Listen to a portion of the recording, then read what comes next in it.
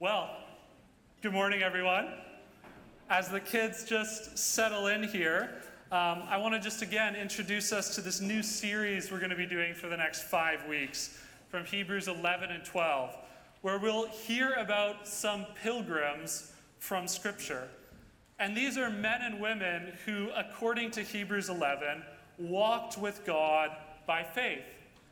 And we hear about people like Abraham and Sarah, who were actually seeking a homeland.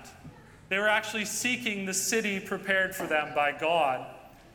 And these pilgrims are part of the great cloud of witnesses, which we hear about in today's reading.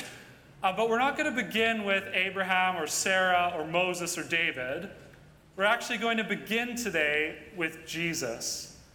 Because our whole Christian life, from beginning, middle, and end, is centered on Jesus. But first, I'd invite you to join me in praying. Father, open our hearts and minds to hear your word with faith and understanding. Strengthen us to run the race you have set before us, looking always to your Son, Jesus. Amen. So if you have a Bible, it would be helpful to turn to Hebrews 12, verses 1 to 3. And there are 3 exhortations or appeals in this short passage. First, lay aside every burden and sin that weighs you down. Second, run with endurance the race that is set before us. And third, consider Jesus Christ. And notice something from these appeals. The Christian life is not something that is still or static or stationary. In our last series, the Apostle Peter described Christians as exiles or pilgrims in the world. And if we think of ourselves in that way, as exiles wandering in the wilderness, our greatest need is not a sheltered oasis where we can settle down and make a home in the desert. We also don't need to embrace our wandering as if being unsettled is actually the purpose or point of life. What we need as exiles is a road that will lead us home. We need a way out of the desert into the beautiful, abundant, life-giving, safe city of our King. And that is what we receive in the gospel. In the gospel, we're promised a home with God, and we're actually shown the way home in Jesus Christ. So, to run this race well, the first thing we have to do is lay aside the burdens and sins that hold us back. Now, despite what I said in the kids' talk, unless I'm chasing my kid down the street, you probably won't find me running very long distances these days. Honestly, I don't enjoy long-distance running. It's hard, especially if you don't do it often, like me. It's even harder if you're carrying a heavy weight on your back. And the writer of Hebrews uses this metaphor to describe the distractions and sins that hold us back as we try to follow Christ. If we try to run carrying our burdens, we will not make it to the finish line, at least not in one piece. And we can only lay aside these burdens by looking to Jesus. This brings us back to John Bunyan's brilliant illustration from the Pilgrim's Progress. When Christian leaves the city of destruction, he has this heavy burden strapped to his back. And when he tries to remove it, it actually only becomes heavier, more burdensome. But as he approaches a cross with a tomb below it, his burden is taken from him, and it actually rolls into the tomb, and we never see it again. Listen to what Bunyan said. It was the sight of the cross that accomplished the release of Christian's burden. Our culturally trained intuitions and instincts would try to tell us that peace and fulfillment come from looking inward to find our true self and embracing those desires we find within us. But the gospel actually points us outside of ourselves to the promise of God's grace and the finished work of Christ. And until we grasp this basic truth of the gospel, that peace and freedom are found by looking outside of ourselves to Christ, to his strength and power and grace, our pilgrimage toward the city of God will always be weary and tiresome, like running a marathon with an anchor strapped to our waist.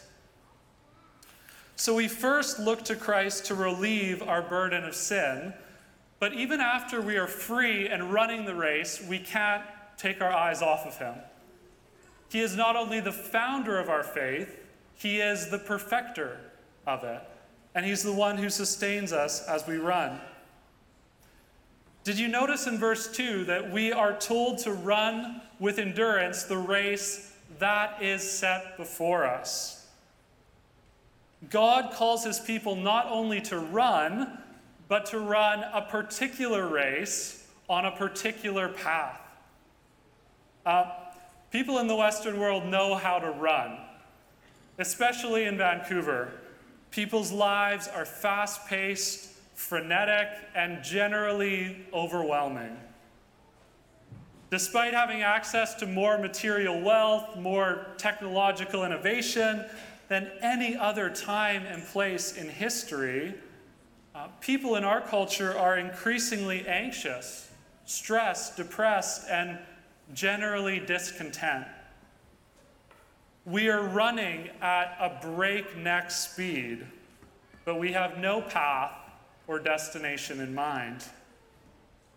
The Christian philosopher Jamie Smith says that we're not pilgrims, we're wanderers.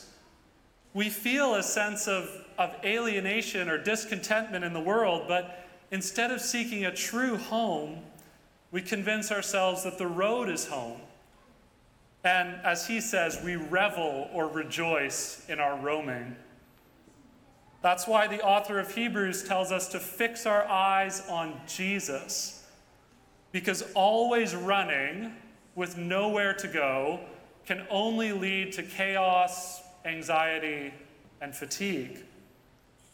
We are called as Christians to run home and to look to Christ, who will be waiting at the finish line to welcome us home to the city of God, which is the goal of our faith. This isn't easy. Our pilgrimage is a marathon, not a sprint. Maybe even one of those ultra marathons, like those desert races that only 10 or 15 people in the world can complete. And that means there's times when we will feel weary, tired, or want to turn back. There's nothing to be ashamed of in this. If you speak with someone in this room who has been walking with Jesus for a long time, I can guarantee you that they've experienced this at some point or another. But that's why we need the third and final appeal from this passage. Consider Jesus. Day by day, week by week, year by year, consider Jesus. He is the one who relieves our burden of sin. He is the one who will ensure we make it to the finish line. And he is the one who, for the joy that was set before him, endured the hostility of the cross and is now seated at the right hand of God the Father. And boys and girls, I'll be finishing up in 1 minute if you want to wrap up your art. It looks wonderful. And here's really the point of all this. Jesus is the perfect pilgrim. Jesus is the perfect pilgrim. He is our best example of what it means to live by faith and to walk with God. But he is much more than that. He's not merely our example. He is actually our conquering king and our compassionate priest. He's an infinite well of hope and strength for those who are weary or faint-hearted. So as we begin this new series, considering men and women who have made this pilgrimage of faith before us, we first need to fix our eyes on Jesus and prepare to run the race that he has set before us, looking to him every step of the way. Amen.